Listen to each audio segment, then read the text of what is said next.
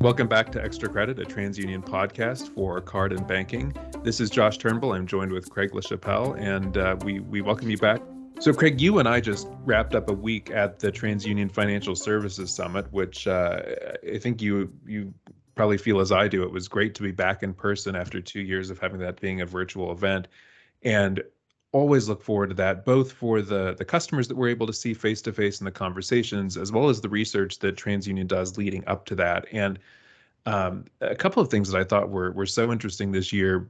One, looking in the credit card space in particular, where many of our listeners are focused, and some fascinating work that's been done looking at liquidity measures on that are available on the credit report through credit data, and the predictive power of some of those liquidity measures in being able to anticipate folks who will do well with credit line increases and folks that are headed towards delinquency. Just some really fascinating stuff.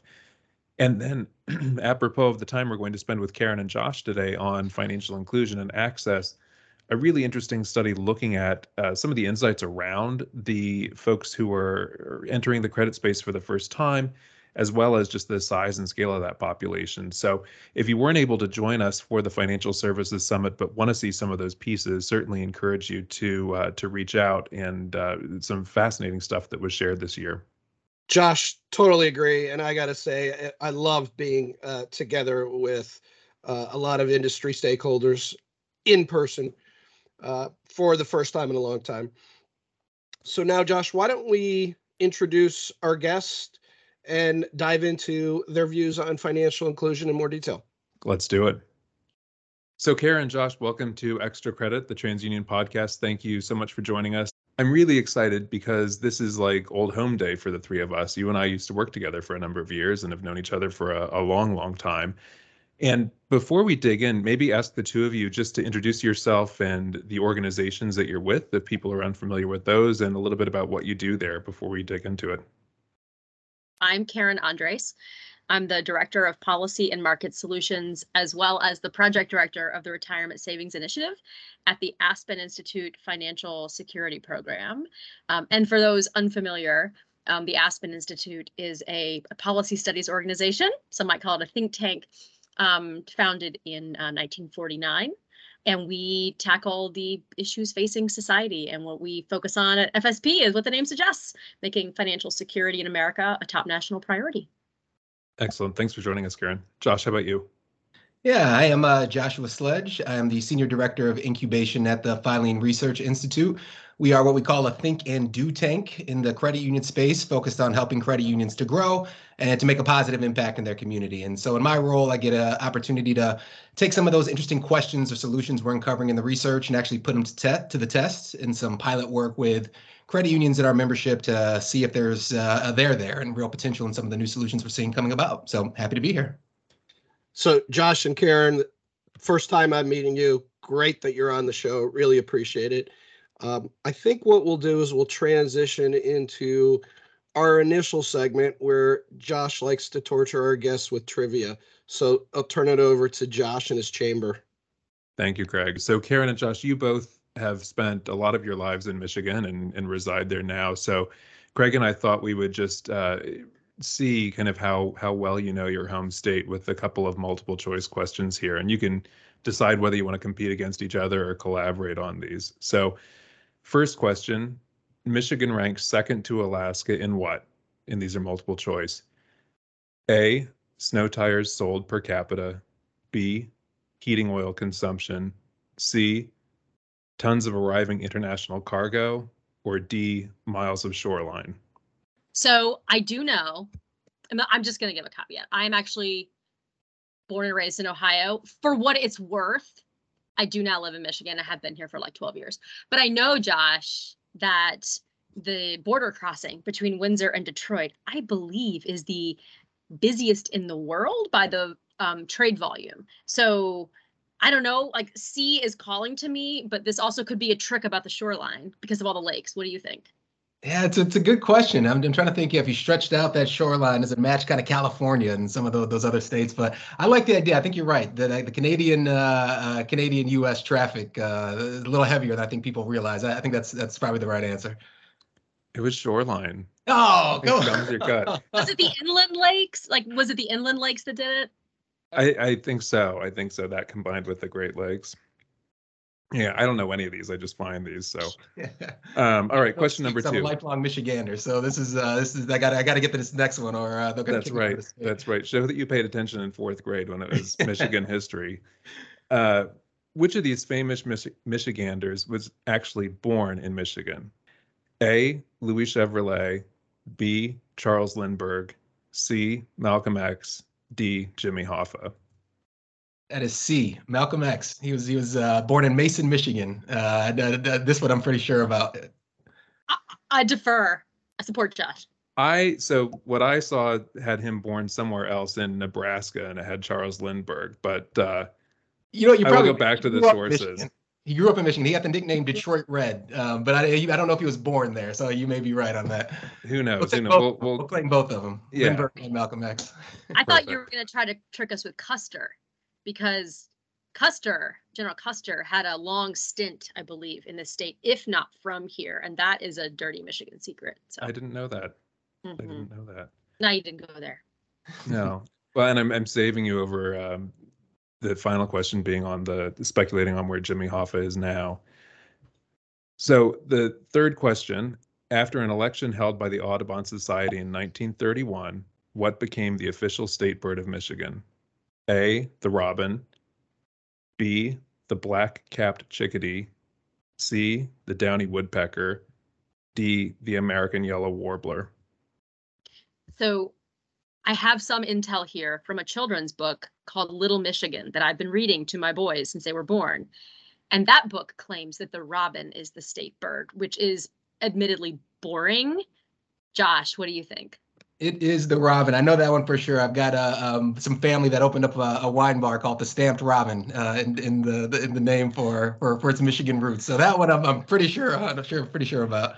Ding, Nice. ding, ding, ding. Nice. Correct. Come through, Robin. 1 for 3. That's rough. Excellent. It's about par for gonna, course. No, in 2 for Josh's- 3. 2 for 3. I tell you, it's par for course in Josh's trivia tests. I'll take it. Someday, Craig, someone's going to turn the tables, and you and I are going to have to answer these questions. It's not going to be pretty. Someday. All right.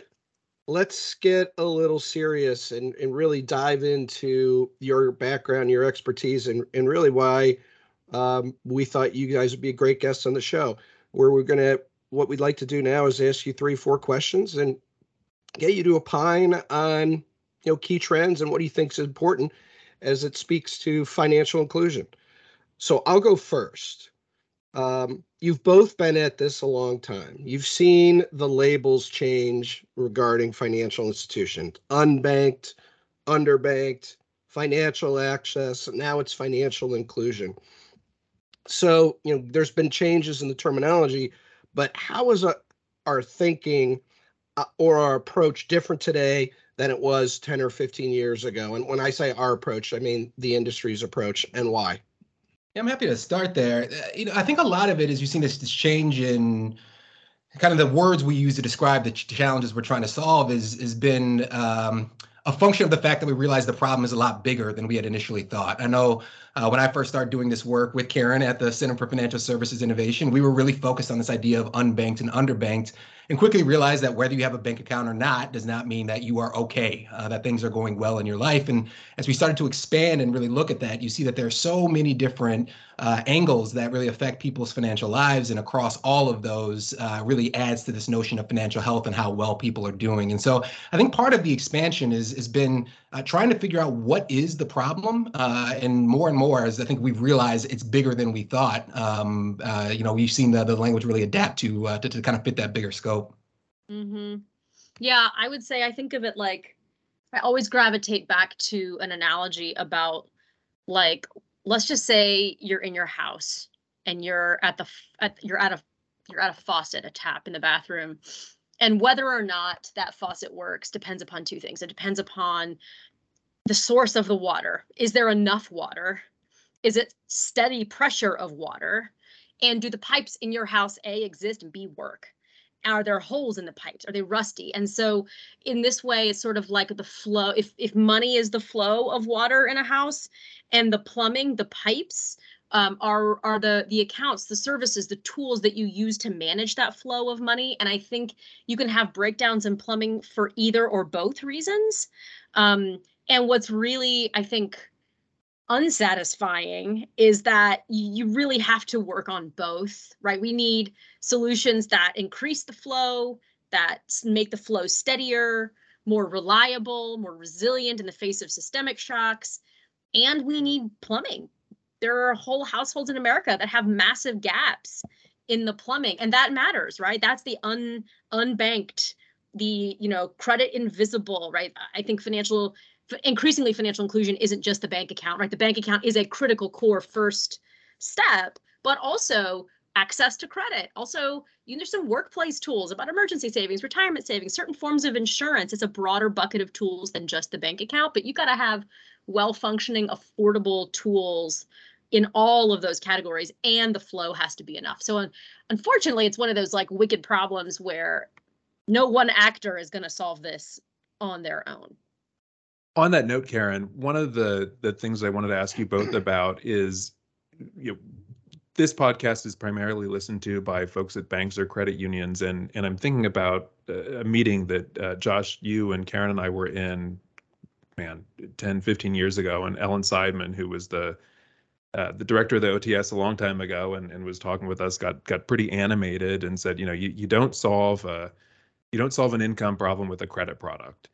And so thinking about the roles that banks or credit unions play in that scenario you just described with the plumbing analogy, Karen, what is it, or how do you talk to institutions and thinking about how they kind of best contribute to this larger issue that you described?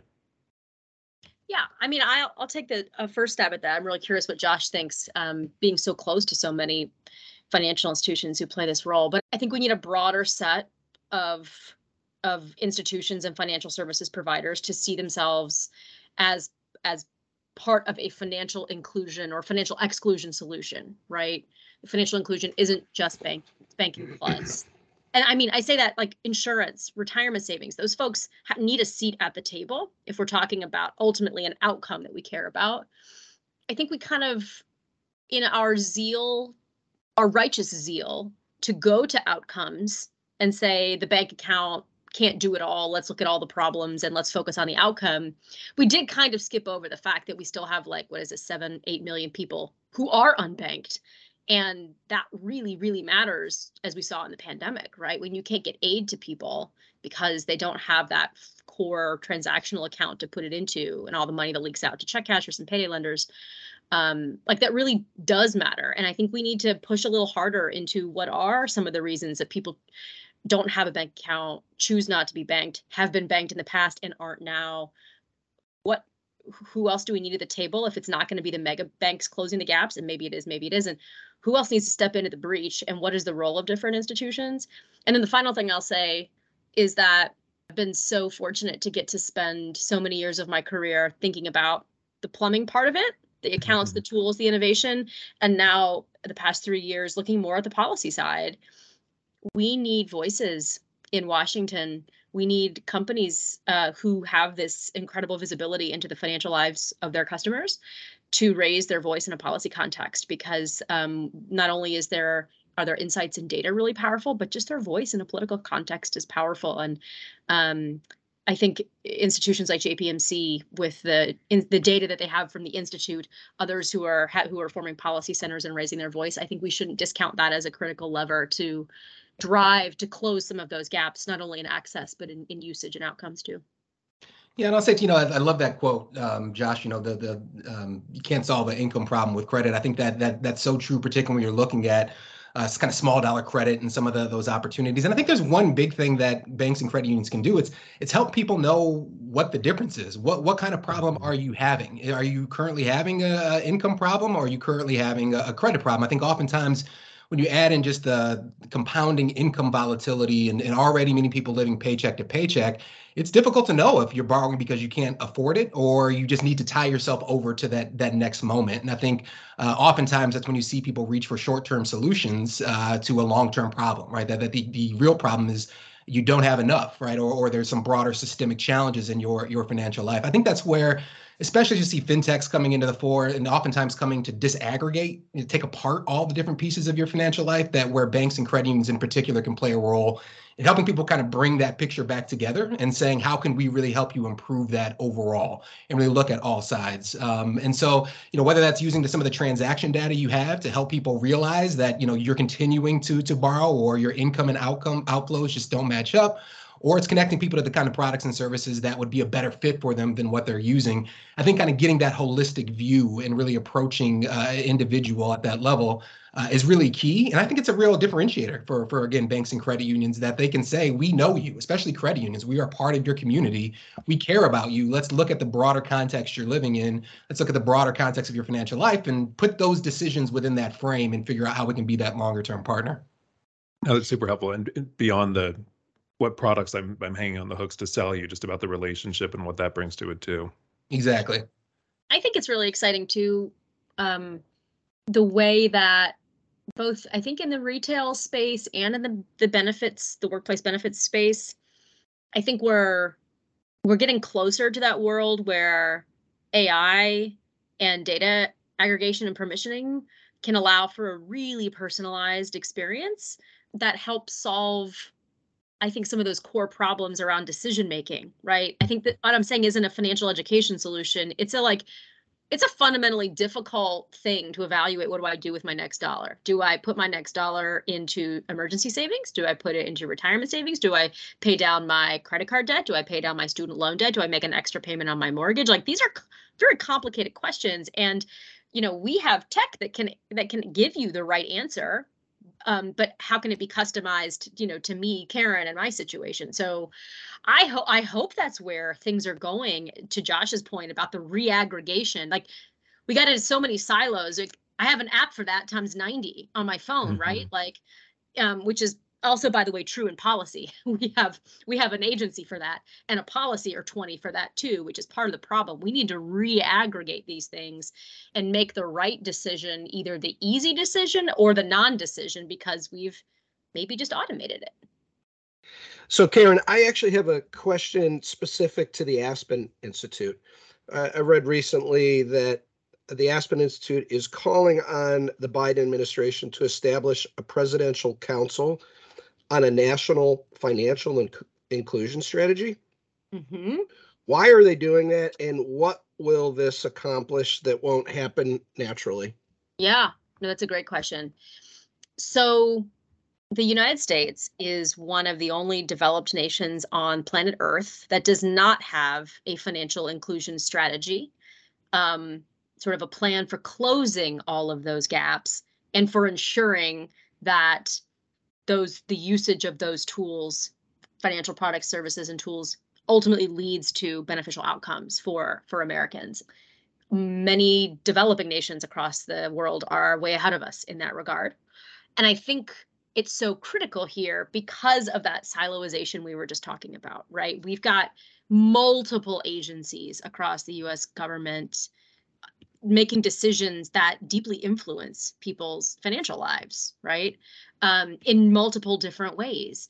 And that's only on the public sector side. And the private sector side, same, right?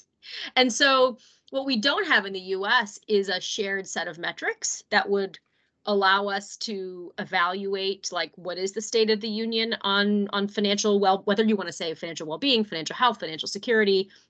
We all know it's a very similar set of indicators.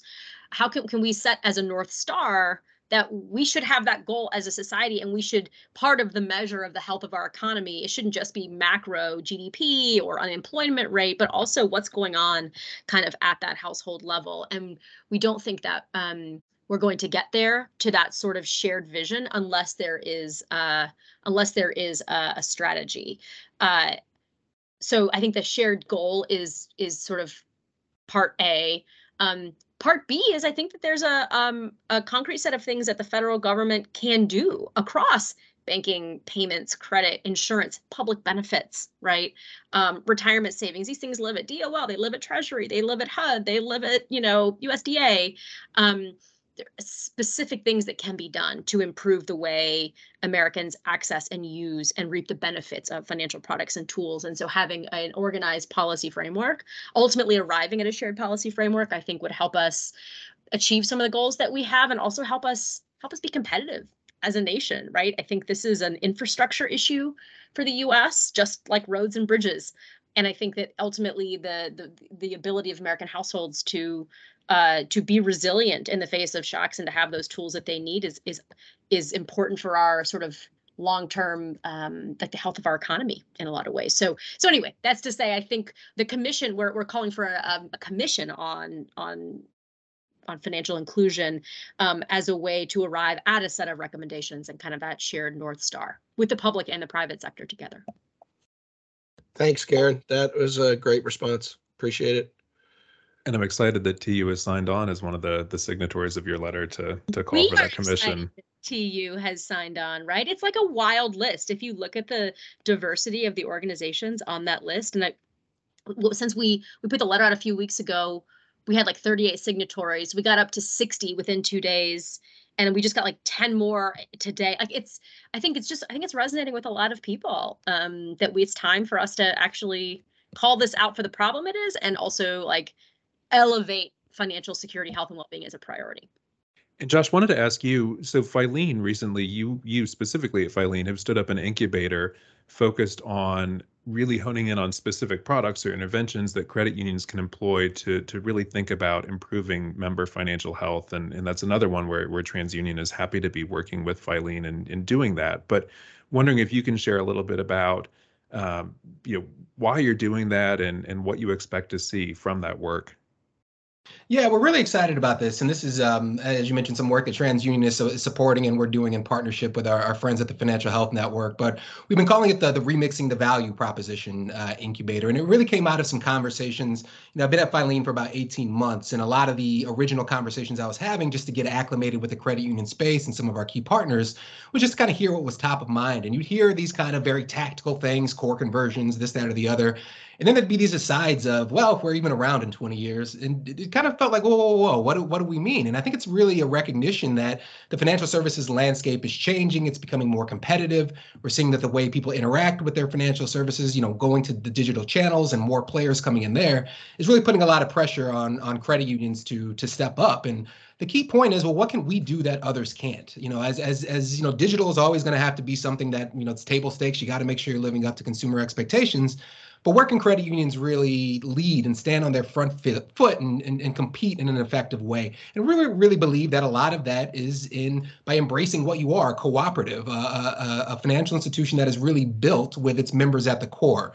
And so how can you build those types of business models and innovations that really focus and put the financial health of members and communities at the forefront as a way of standing out from the pack and really building that defensible position. So a few ideas. We're in the process right now of just doing some landscape research and thinking about what some of those concepts can be, and I'll put a few of them out. One, we've had some really great conversations and seen some interest amongst credit unions around subscription-based models instead of charging someone for every individual product.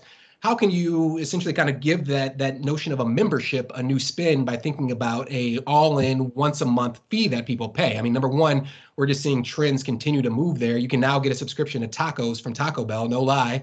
So you can get a subscription for just about anything you want. So how does this, it adapts this consumer trend, but it also speaks to, especially when you go to underserved consumers, a need for consistency, transparency. I know I'm going to pay one thing and I can get my needs there. It helps to build trust with the credit unions and members as well. So can you build a model that has a really unique set of benefits for a particular community, for a particular member, and use that subscription model to give them some transparency?